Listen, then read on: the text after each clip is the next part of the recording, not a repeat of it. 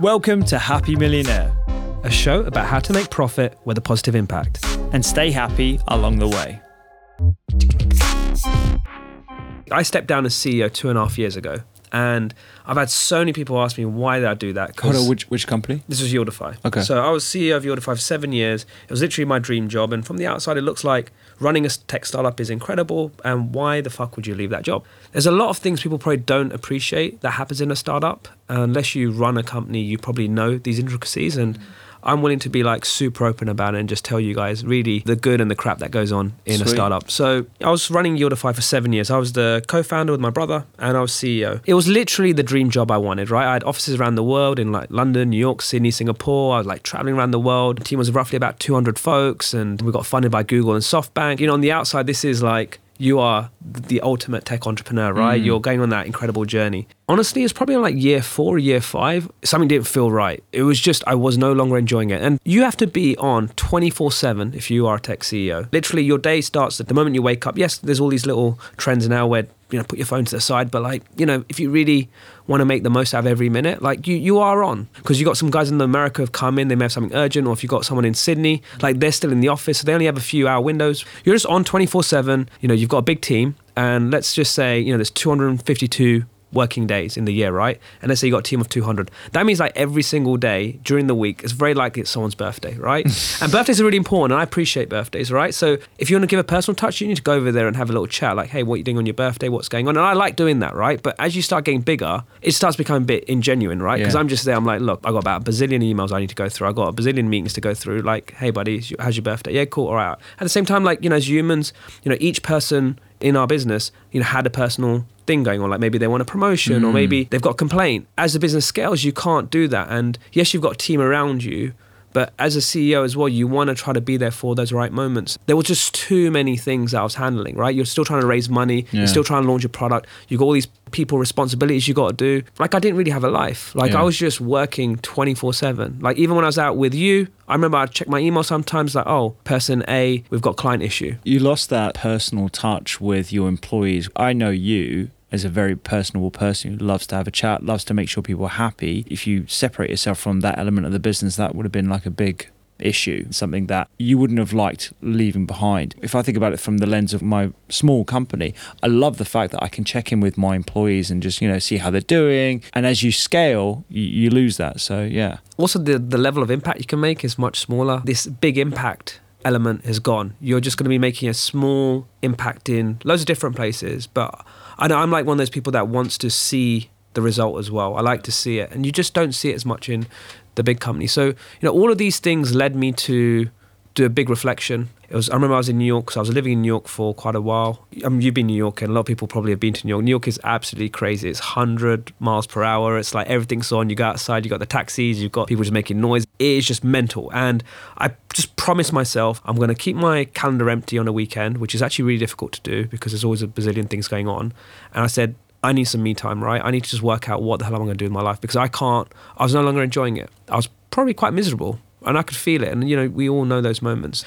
So what I did was I wrote down all the different things I do as CEO. What I figured out was there was a few things I really liked. So I liked doing the strategy piece. I really liked the branding elements. I liked hiring key people. Like those bits I just loved, but the day-to-day responsibilities, and yes, I could have probably hired people around me to help me, but as CEO, you still have to be quite involved in day-to-day operations. And that just wasn't that interesting for me. When I reflect back, I probably hit all my egoic dreams and there was a bit of ego in me probably, and that bit just all went. What I found was there was this like sidestep move, which was the right move for me. And that was actually me becoming a board member.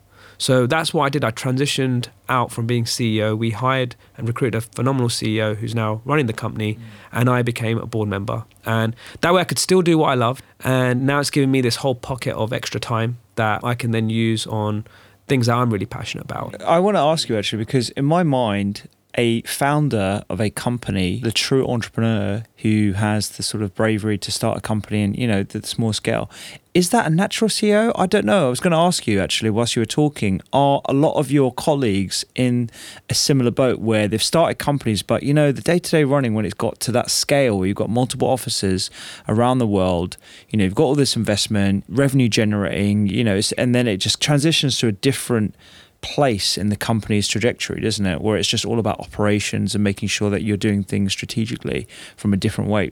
Is that something that a lot of people do? They put in a CEO and then they do some other aspect of the business? So a few things. There's two moves, right? The classic move is getting a COO, right? So you bring a COO and he can take that key bit of responsibility, right? So that works, right? Is that early stage? Is that yeah. So there's two steps, right? If you've got a CEO who can take it to 10 million revenue, then that's great. And that's probably like in like Series B phase, that's probably like four years in, right? Then it's a good time. Because at that point, you've probably got about 100 people and you need to put some real operations in. Otherwise, it's just not going to scale. The thing just breaks. Startups, they are very fragile. People think, oh, these epic companies and they got a fancy logo. But no, they're super, super fragile, right? And it needs this architect who can essentially put the pipes in. I've seen companies put it in too late, or you can put it in too early and you've just got too much processes. So it's important you put a good COO in. That can give that business the next, like for the mountain, it's that next part of the mountain. Otherwise, you might have a CEO who is just a crazy operator, right? And that works as well. You know, for me, it was actually me as an individual. Like I just lost my interest. Could I have gone further? Yes, I probably could have. It just needed, the sidestep was the right move. Yeah, but then you went on to start a lot of other companies. So I think you're still exercising that sort of desire to do what you like doing on a day-to-day basis. But that would have to be in a different company because Unify sort of, I think it's right to say it outgrew you. It got to a stage where you weren't really enjoying the elements of the CEO role, whereas being a CEO of a smaller company, I think is probably more attractive. Yeah, I think it's, I'd say outgrowth probably could be a right word. I think it's just my passion and interest in startup just doesn't excite me. Yeah. Like right now, even if someone offered me, hey, you can be CEO of like Uber or Facebook or whatever, like, mate, I would never do it. No, definitely not. I would never do it. Or just any, sorry. Sorry, Facebook. But yeah, like, any cool tech company, honestly, like I got no interest, man. I can't deal with politics, structures, all this sort of stuff. It's it literally it's probably like me getting punched in the face about 7,000 times. I'd rather take that. My other mate, also called Jay, who you've met on the Stag, he is wired differently. He's an operator, right? He is someone who can go into a company, dive into the P&L, dive into like the structure of the HR, do all that kind of stuff that honestly I find very boring. But there's some people that absolutely love it. But he knows himself he's never going to start a company. He's never going to start his own business himself. He knows where he fits in terms of that cog in the wheels of a machine. I'm more on the side of starting the companies, but I realise at some point when I do get to that level, I'm not going to be the CEO of my company either. That's great if you know. Yeah. Like I wish, in that situation, you got a few different things, right? So I've seen some CEOs go and do it again, and that's pretty cool, right? It gets a certain scale, they may get it to 100, 200, may even IPO it, and that's awesome, and they go do it again. They just love it. They love that whole process, right? You get some folks that just want to start investing. So I did that for a bit, but that just didn't excite me because I didn't feel like I was making an impact. And then so what I've got a startup studio. So my vision here is I want to create and incubate companies, like one company a year, maybe two, but most likely it's one. I don't want to go work crazy hard and go nuts, but depends, it might change, right? But I like to incubate. I'm right at the inception, right? And that's what I love. So that's involved in all the branding, the launch, the first product, hiring the first people. Like that's the bit I get all jazzed about. That's the exciting bit, I'll be honest. That's what. And my plan is to really build the number one startup studio in the UK and very much focus on like software companies. That's what I'm in, but I will probably diversify. Yeah, that's where I want to go, and it's been great. Like the journey with Bliss Growth has been awesome, and I've had loads of other entrepreneurs come up to me and, ask me questions about it, and hopefully it's inspired a few other people to go down that path as well. Do you ever see failed entrepreneurs, who I'm sure you've met along the way, go back to sort of the 9-to-5 schedule, or like, do they just go the other way and they just keep on trying, keep on like taking those hits? Yeah, I've seen quite a few. So I feel it's a good option. Like if imagine you're now, you start your journey at, I don't know, in your early 20s and you go and build a startup for 5, 7, 10 years, right? You're now in your 30s and you might have kids and you've got family. Like at this moment, can you take another punt, right? Can you take a punt? And I've seen loads of my friends say, no, let's go join a big company. Let's take all my experience. Let's go in a sector which I was previously in. And this, by the way, this is a great move as well. This is an unbelievable move for someone who has had some experience in a fast growing startup. Go to maybe a corporate job, right? There's no harm, or a bigger company, and bring that expertise in. And trust me, you get a shit ton of money for that experience. So like you can cash in on your experience. And I've seen guys get good equity in, let's say you go for a later stage company, you might become like a general manager. Because actually when you have a startup and you've been managing 3, 5, 10 people, the skills you build, you're like, you're a CEO. So being a general manager or like launching a product for a big company, like they love that sort of skill set. It's a great sidestep to use the same concept again. That's why I do think if you go down the start path, things just happen. Like, don't get me wrong, it is really risky as well. But I do think people sometimes underestimate the moves you can do if you do fail as well. I reckon it comes down to your motivations as well, right? A lot of people are motivated by money and consistency. And if they are being motivated by that, then, actually going into a corporate job is probably much better. And the other thing I think is I've been reading this book called Wanting. It's an amazing book. We're going to have to read it and we're going to discuss it in the podcast because it's all about the theory of mimetic behavior, or the mimetic theory. There was a philosopher called René Girard, and he talks about this in, I think it was 1950s. He was a lecturer at Indianapolis, and then he went on to some other places. But basically, his theory is that we're all mimetic beings, where we like to see other people and try to emulate what their behavior is if they are seen to be successful or socially desirable. Right now, being an entrepreneur, being a Mark Zuckerberg, or maybe like 2018 Mark Zuckerberg or whatever, is seen as like, the goal. That's like, oh, you want to be that kind of person, raising money, fast growing companies, all that kind of stuff. We're selling a dream, not reality, because the reality is it's freaking hard to break through. We'll have to discuss this on the podcast, I think, because this also applies to happiness, or a perception of what happiness entails. I'm hoping with this podcast as well, we can really shine a light on what it's like to be an entrepreneur. Try share our personal stories. I think when we bring on our guests, I want to go deep on all the shitty parts. And also the good parts. Like, I would never, ever change my decision. I think, providing some context to folks would be a bit of a game changer. So one of my mates who's CEO of a company called Excel, they're a D2C coffee brand. I don't know if I've discussed them before on the podcast, but anyway, I should declare I'm an advisor and I've got shares in the company. But we were having a conversation, because I see him as like basically creating the next Red Bull. It's basically a healthy coffee brand. So they roast their coffee such that the polyphenols in the coffee are heightened. And coffee is a very healthy substance, taken in moderation. It's got like an amazing array of like thousands of different polyphenols. And they know about that and they've roasted it to basically maximize the health benefits. And he's getting himself sort of intertwined in like wild swimming, outdoor lifestyle. He lives and breathes outdoor lifestyle. The reason why I think about it is because he was an accountant for many years prior to this and had this sort of entrepreneurial urge and left the corporate wheel to to go and pursue his dreams. And we were chatting the other day. I think he's got like 15 to 20 employees, hasn't taken on that much investment, growing the company, is getting to like good scale at the moment. And he already knows that he doesn't want to be CEO of the company long term when it gets to that level of Red Bull. I see like Excel being the next Red Bull. It'd be pretty amazing to watch his trajectory because it's pretty fast growth. But I think it's good to have sort of like that mindset. If you are interested in entrepreneurship, if you are interested in starting a company, knowing what your strengths are based on what your desires. And I think that branding and all that kind of stuff, that's really fun. And if you can get through that stage, that's awesome.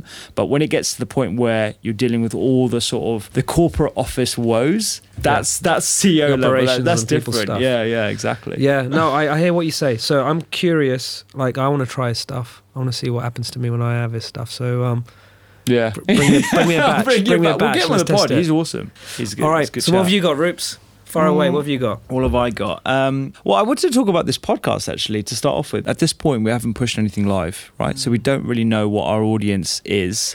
Well, we banked a couple, and we're putting it out there. But we made the strategic decision to. It's like batch cooking, right? We've batch cooked it. We've done a massive batch cook. It could be a really shit set of cookies or whatever it is. Exactly. You're going to eat this for the rest of the week now, a couple of months.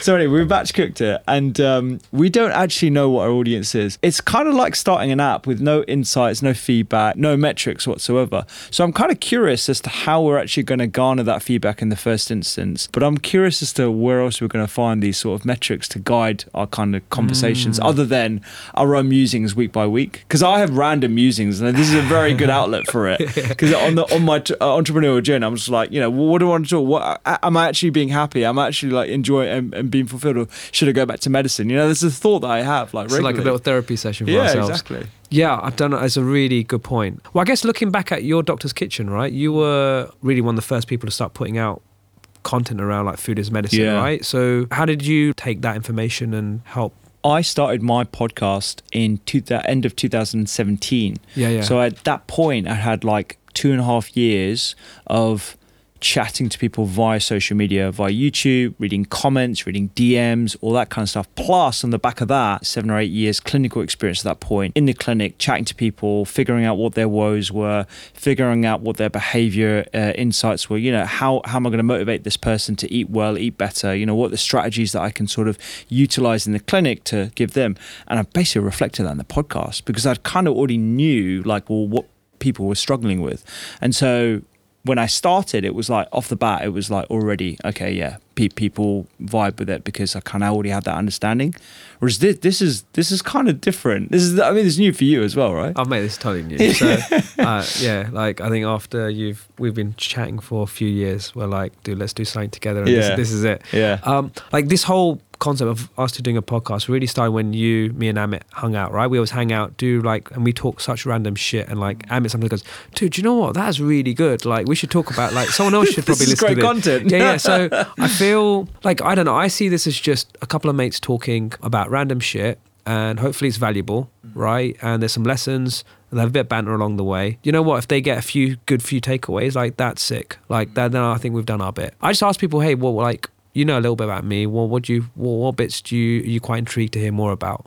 So that's where I've been getting my topic so far. I'd be interested. I'd be really interested in the critical comments. So I think the critical comments are the ones that you actually want to read and actually ask yourself the question: is this genuinely something that is an issue that I probably know deep down, or is it someone venting? You know, there's a fine line between those two. And I actually found out quite a bit through my own podcast. So, you know, halfway through my pod, I started doing like a Saturday kitchen style, like where I'd cook for the guests and, you know, I'd find out what they like and I'd healthify it.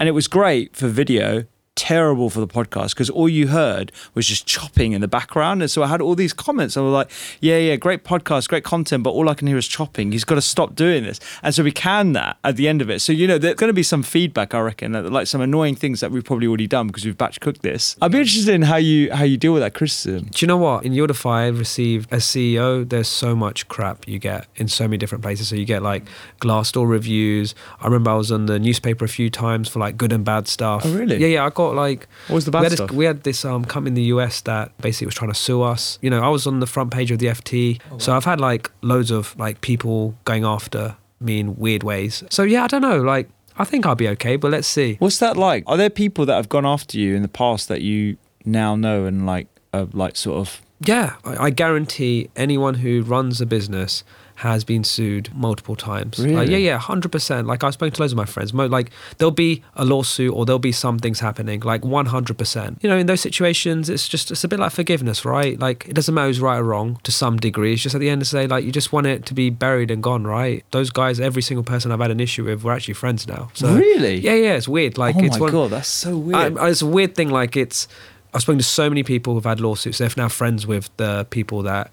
they had the lawsuit with. Is it just like the nature of competition? It's just business? Yeah, it could be anything from even a client complaint to a competitor. So in the US, for example, like people get sued every bloody time. Like it's really regular. So if you are, like I'm a UK entrepreneur, I go to the US, it's very common for a US company to sue you, right? It's a very litigious country, right? You know, that's why lawyers make a shit ton of money over there. It's all, you know, it's all fun and games. At least someone's making some money. But yeah, it does like, yeah, it's just a game. Like people don't realize, but I guarantee if you're running a company with over, let's say 100 people plus, like I'll be shocked if you not had a lawsuit within the 5-year window. How did you deal with that the first time? Because school isn't teaching you this stuff. University isn't teaching you how to deal with this. Yeah. And you were young. I'm assuming you were like probably in your 20s. Yeah. So when I got on the basically front page of FT, because basically Google invested in my company, so went Google backed company gets sued. So that's what happened. Do you know what? Like, I just laughed. What? Yeah, I thought it was funny. Yeah, I thought it was quite fun. It's like, you know, so I'd already been on the newspapers in different places, right? But this was for another good things. Yeah, for good things, right? Okay, So like, we raised money, so I was in all those places. You like, oh, you know, like Bruno Mars goes, oh, I'm going to be on Forbes and stuff. So I did all that like weird stuff, which was nice, right? And this time I was like, oh shit, man, I'm on it for some like really crappy stuff, right? And I just laughed. I just thought it was funny. I don't know why. Yeah, I just laughed because you've Is it hung out with because me. you knew the claims were unfounded? That Yeah, it was laughable? that. It was that. But at the same time, I believe life is just. I've always think it's just a fun little game. Like I don't know. I just sometimes whenever things get quite serious, I just laugh because I know at the end of the day it'll all sort itself out anyway. So at the end, I just like that's quite common in the FT for stupid shit. So it was actually quite. So Mills, my brother and me, like we were just like I feel like we're like the gangsters, or like bad boys in our startup. So it's like literally like that. So I remember my brother was actually dating at the time when it came out, and he actually he's actually quite funny, but he used to show girls in like dates. He's like, oh yeah, look, that's me, and like they used to think he's like a proper bad boy, like gangster. yeah. So my brother was like milking it for some reason. He's now got an amazing girlfriend. So shout out to she's Mitzi. lovely. Yeah, And but yeah, it was just I don't know. Like life is just if you take it too seriously, like it will just get more serious. So weirdly, I've got this skill in me where if it gets really, really weird, I just take the whole piss out of the situation. Mate, that is a life hack. I know we're having jokes about that, but I'm telling you, that is a really good life hack for happiness right there. Just the sort of knowledge that A, things are going to work out, and B, there's sort of a guiding principle is that you've just got to take everything as part of like the game of life. And if you take it too serious, it's basically your perception. So your perception was like, I can either think of this as like, oh my God, they're going to take down my company. It's going to be, this is going to wreck my personal career. I might never be able to raise again because they're going to see me as a, red flag or whatever. Yeah. Or isn't that funny? Funny, mate. I'll use it for my date. Mate, what was even funnier? funnier? Yeah, exactly. My brother got the upside on it, right? What I found really funny was I think it was like the next day or something. Like I get a bunch of my mates like sending me the link. Have you seen this? Have you seen this? Right? So like at the front page of FT, it's like, nah, mate, I ain't seen it, mate. I ain't seen it. It's like, yeah, it's like I'm having a normal day. So what happens in like, and I'm sure you've gone through this, right? Something really shit happens in the day, right? Yeah. If you can suck it in and you can make it till you go to bed, you wake up the next morning, you're okay. Like it's just always better the next morning. Yeah. It's the best hack. Like if you've had a really shit day at work or whatever, just get to bed, man. Just go to the gym, just like clean up. Like there's times where it's like 4 o'clock. I've had something's really crap happen. I sometimes just go home. So, and then I wake up the next morning and I'm much better. Actually, while you were talking about the newspaper stuff, I haven't been front page of any FT or anything like that. I've been front page. Don't worry, mate. It's not that great. No, I've been front page of like there was the Daily Mail and there was also the Times, but for good reasons. Yeah. But the Daily Mail, they sort of took a lot of my second book out of context. So the second book is called Eat to Beat Illness, right? It's a play on words. It's like tongue in cheek. Like it's not genuinely about eating to beat illness. If you read the first lines or you read the first chapter or even the final intro chapter, it's very, very clear that what I'm talking about is food as medicine being a treatment or a preventable substance or intervention or reduce the risk of a certain number of diseases that are the main conditions that cost the most for healthcare systems around the world. Anyway, the Daily Mail obviously have Daily Mail-ified it. Eat this and then you'll never have cancer, or like eat this and then whatever. So there's all that kind of stuff going on, and that sort of garnered a lot of ill will towards me and the brand. And I remember my reaction to that was the complete opposite of you. I thought the world was sort of like caving in on me, and I went through this experience, and it took like quite a few months, I think, for me to get back on it. I was always like looking over my shoulder as to like who's going to try and come after me now, or who's going to like try and go after my GMC, or like my profession. Which is your license, right? Yeah, my license. Yeah. So all that was pretty hard time, actually, I would say. But if I took your sort of strategy of like everything will work out and life is just a bit of a game, and this is just part of the game that's a little bit weird, it's a little bit dark, but you're going to come out of it, I would have fared that a lot better. I had to learn that the hard way. I wasn't like the next day like laughing at the headlines or laughing at the comments or whatever. But there was an article, this is genuinely funny, it was a hit piece about doctors in general who do branded posts. Now I do branded posts on my social media, and they were particularly going after doctors who promote like meat and dairy, or like beauty products. The vegans were after you. Or not the vegans. No, it was after like all those kind of doctors, right? The main doctors who were labelled, I don't really know them anymore. But there was a line about me, because whoever had written this article was trying to just drum up as many people and many high-profile doctors on social media as possible. There was one line about me. Dr. Rupy Audra has also taken money for sponsored posts and branded content. He has been associated with tender stem broccoli and walnuts.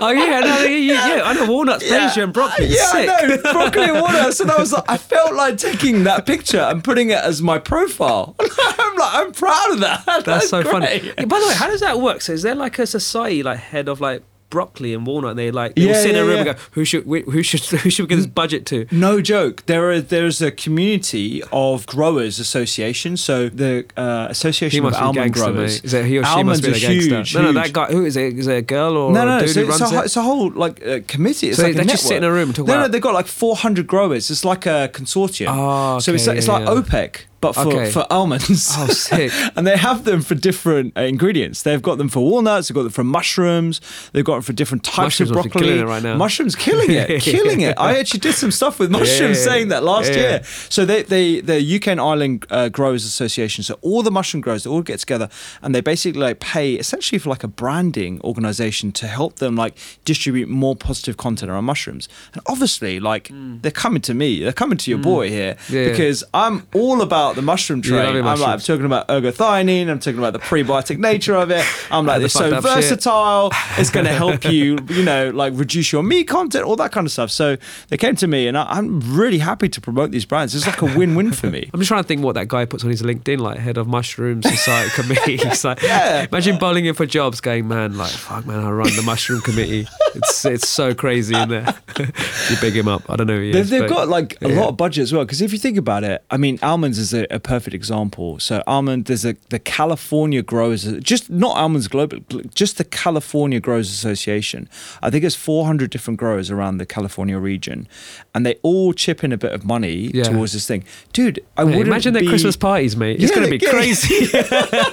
Well, if you get an invite, almond shots, I want to go to their Christmas party, mate. Dude, in 2016, I think it was 2017, they flew me out to California, expenses paid. It took us to Yosemite. Is it Yosemite? Yeah, that national park. Yosemite, yeah. So we went to the national park. Everything was like comp. We had almond on everything. Almond on the desserts, almond on the breakfast. I mean, I was a bit almond out afterwards, but it was delicious. Really good. No, good on you, man. Good on you. So we need a wildcard topic, right? So in this pod, you probably hope there's a bit of format where I think the whole thing is wildcard it's all today. winged, right? Yeah. So I think a lot of people might want to write a book, but I was doing a bit of research around it, right? I've had a few people approach me just a very low level, like, hey, do you want to write a book on entrepreneurship? I was like, nah, it's not. I'm not in that zone right now, right? But I was like, do these guys make money? Right? And what I found out was that basically if you're writing a book, and you're a perfect guy to ask, you've got multiple bestsellers, right? But I've realized none of these guys make that much money, and they make money in other areas. And it may be a good thing to probably like tell some of the listeners like about the process. I know you get some money, but like is it much money? Because I hear only like a few people have made money. Yeah, there's not much money at all. I think that when people think about publishers, they think about the biggest sellers of our time, like the J.K. Rowlings, the Matt Haig's, the David Walliams, like all these people who have like absolutely smashed it and sold millions and millions of books. They are the rarity. The first thing about publishing is that it's a very old school industry. So it still operates on a very much like who you know. And a lot of publishing is consolidated now. So you have these big imprints like HarperCollins, Penguin, all these different traditional media houses, and they have imprints within them. So I think HarperCollins has something like 40 or 50 different imprints, and they're all different genres. You've got fiction, non-fiction. An imprint's like it's almost like a mini publishers within the big publishers. So if you look at like the tree, the umbrella of all these different publishers, they've got all these mini ones underneath, and they each have their own niches. So when I got picked up by Harper in the first instance, I was signed to Thornson's, which is not the chocolate company. No, Thornson's, which is like the health and wellness arm within HarperCollins. And I was one of the lucky ones. I got quite a sizable advance of 75k to do one book. Yeah. So that's one book deal, 75k. And that's like money in my pocket, regardless if I sell 0 books or one book. So actually on that, right? Yeah. So you get 75k. Is there like a deadline? Because yeah, I can imagine like some people getting this cash and going sick, right? And just like chilling, right? So like, is there a deadline? If you don't do it, you have to pay it back? Like they can... Yeah. There's loads of clauses. It's like a proper like, proper contract. 20, 30 page contract. So what's your deadline then? So my deadline was... like a year, 2 years? It was within a year that I had to deliver, and then it's in stages. So every contract is very different. So you can have a publishing contract that's like everything paid on day one. Yeah. Usually that's reserved for celebrities, I reckon, but usually everything is phased out. Like and how much are they helping you? So, you've paid, because like, and this is something else I want to talk about, it's like self-publishing versus publishing, right? But like, okay, so you got this big ass team helping you, right? Like, how much do they actually help you? So if you ask different authors, you'll get completely different answers. I was lucky. I had a lot of help in terms of PR, marketing, the copy and the recipe development. That was all me, but they sorted out all the photography. They sorted out the best sort of prop stylists, all the locations where we did all the images. They made it look amazing, man. Have you see my first book? Yeah, it's awesome. No, I mean, all that. But you don't understand. Like when you go into a cookbook shoot, I'm the least important person there. Everything is like a well-oiled machine. You have all these, there's literally like 8-9 people, and it's usually in a very small studio as well, so it's very cramped. Is the studio actually within their like publishing house then? No, it's all external. They rent somewhere, so they come to a place like this or whatever? Yeah, okay, they'll come to specific locations, and I'm literally the least important person. Okay, interesting. All right, so crunching the numbers, they're paying you 75 grand, right? Because this is another interesting thing on my research, was that you need to sell a shit ton of books before you start making anything extra, right? So that royalty structure really, again, depends on what your contract is saying. So for my first book, I had to sell 80,000 copies before I got any extra money on the base of that, right? Okay. So that's quite a high amount. And how much would you get extra for the book? So that, again, that depends. So sometimes it's 10% of the sales, sometimes it's 15, sometimes it's 20. It really depends on what your threshold for books is. Luckily, I went through that, and awesome. I get a royalty cut now, but it was very, very high, like very high bar to sell. For an unknown author to have a threshold of 80,000 copies, pretty high bar, and it fluctuates from person to person. And then self-publishing is becoming a lot more popular now. Yeah, but it's a very different game. So I know people like David Goggins, Gary Vee even, and a few other people have gone down the self-publishing route. But you really need to have a core audience that you've grown for years prior to that, because you want a willing audience, like whether it's a big newsletter, whether it's a big social following, whatever it is, you need to have had that community before. No, interesting. So I found it fascinating. Yeah, the actual money you make is not so much, considering you're spending like a year or 2 years writing, right? It's like, and if you want to write a great book, I know these cut folks, as well, don't forget. Yeah, less cut, right? And you're literary agent. And you're working like full time. Like, writing a book, you need to be on it. Like you need to be proper on it, like proper zoned in. So you can't really do much other stuff. Yes, you can, but it's just, you need that zone time, right? Dude, like, I was working full time as a GP. Oh my God. Yeah, I was working full time as a GP. I was doing all my socials. I was still blogging. Okay, you're just a beast, mate. And then I ended up doing my podcast. It was a very unhealthy sort of like, grind lifestyle where I'd come back. I did some videos. I would literally come back. I was videoing myself on a GoPro. I was in my suit and tied. I just literally come back from work, and I was like, and now I'm going to recipe test. Yeah, I know. And my first book had like 400 references in the back. So it wasn't just like knock out a few, like 100 recipes, even though, cookbook writers, they put so much effort and so much research into each of the recipes. It was me doing 100 recipe cookbook and 40,000 words in the front end. I think the original was 80,000, but it's 40,000 words that I had to cut down to, all reference, all academic papers, everything. It was. Doesn't sound healthy. Yeah, let's like, you're giving me anxiety. All right, so I think we're coming to that time when our really good friend Amit will be joining us. Producer Amit. So it'd be great to get him to join us in the studio. If you haven't already, please give us a follow on your podcast player to be notified when the next episode drops. Amit, I'm nervous. This is the first time we're we're in person now. The first time we're getting live feedback. It's the three mates are together. Everyone was wondering what this third mic was for. That's all the way. Mystery guest was. I was thinking of giving Jay some feedback. Are we still doing that bit? Yeah, we're doing feedback. Right. Help me out. Pull your mic closer to your thing. So it's quite interesting. So, like, in terms of rating Jay, like, I'm going to go back to uni, because, like, when we were 18, I remember like meeting this guy, and he was like, rate me, and I was like, what? Yeah, you said, I remember it clearly, and I was just like, I can't really bring back uni stuff. Like, mate, I know you're my uni mate, right? But like, the past is the past, mate. Like, we're all weird. Why is all my weird shit coming out now?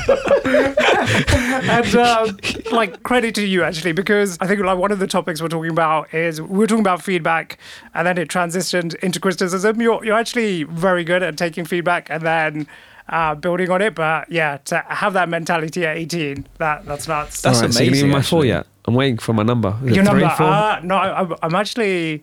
I don't think it was you. It was basically Rich, but I think you're 9.5. Or you, you started off slow. Overrated, mate. You started off Mate, slow. you're overselling me now. I'm so much more impressed now from hearing that story from university, because I thought that was a learned behavior, maybe from being in the tech world Yeah. and being surrounded by those people. But if you're asking people to rate you, I know we were laughing at the start, but like if you're asking people to rate you at that early age and actually iterating based on that feedback, which is basically what we tell tech startups to do all day long, you were already looking for those performance indicators to sort of better yourself, whatever that might be. So that's I'm really impressed, man. When we first met our producers in person, Fascinate Productions, Hussein was there. This is a guy most dedicated to self-improvement. And like, it's one thing to solicit feedback, but then like you can't be too precious about it. You have to just take it on the chin and build on it. So I think that's like a Hussein's super a G. skill. He's the one that led Deliveroo Babylon. He's like a good mate of mine, and he lays into me, and I like it. I was like, come at me, bro. And he does. Oh, he we'll does. have to get him on the podcast. Oh, he's, Yeah, good, yeah. he's a good crack. Definitely. Yeah, so- And I'm gonna back Amit on the high rating as well. I mean, maybe not as high as 9.5, but like, I would say solid 9. Oh, Solid mate, 9. wow. The improvement Maybe it's the has in-person been thing. ridiculous. I think definitely the in-person thing. Yeah, yeah. We can't do them via Squadcast River. Sorry, man. Yeah. Riverside, if They're, anyone's... they're getting it. They're getting killing 3.3. me. I mean, Mate, the guy who runs this studio is actually sitting there. He's loving it. I can see he's smiling. Vox Podcast will put a promo code in the show, the show notes. You might give us some free time, right, mate? I'll hype up your place. I want to see your negotiation skills in practice. Oh. Like- Another topic was leaving as CEO, and funnily, when you guys were talking about it, I was thinking about like mimetic theory at the same time as well. So like on one hand you've got like chasing prestige, and this is what everyone is doing, and then on the other side is knowing yourself and knowing what really makes you happy and what like brings joy to your life. I do think entrepreneurship and being a founder is the most glamorous thing you can do right now. It's probably what finance was in like the 1980s and the 2000s. Like Leonardo DiCaprio. yeah, exactly. Like everyone wants to be this guy. You wonder why? Like, You wonder why we try. We rinse you so much. Finally. I'm putting it down to you're getting a big head now, man. No, You're I'm getting not. 8.4. Guys, man. Amit, I love your summaries, man. thanks, I'm telling man. you. It's- Appreciate it. And thanks, Fascinate Productions. I know we've got Rich here, so I want to thank him as well. yeah, awesome. All right. Good. I think this was a good one. Yeah, and that it's was a nice good to do in pod. person. Yeah, it's so good. Yeah. I think we're going to do another episode here as well very soon. So If they can bring down the prices. guys, it's jokes. All right, awesome.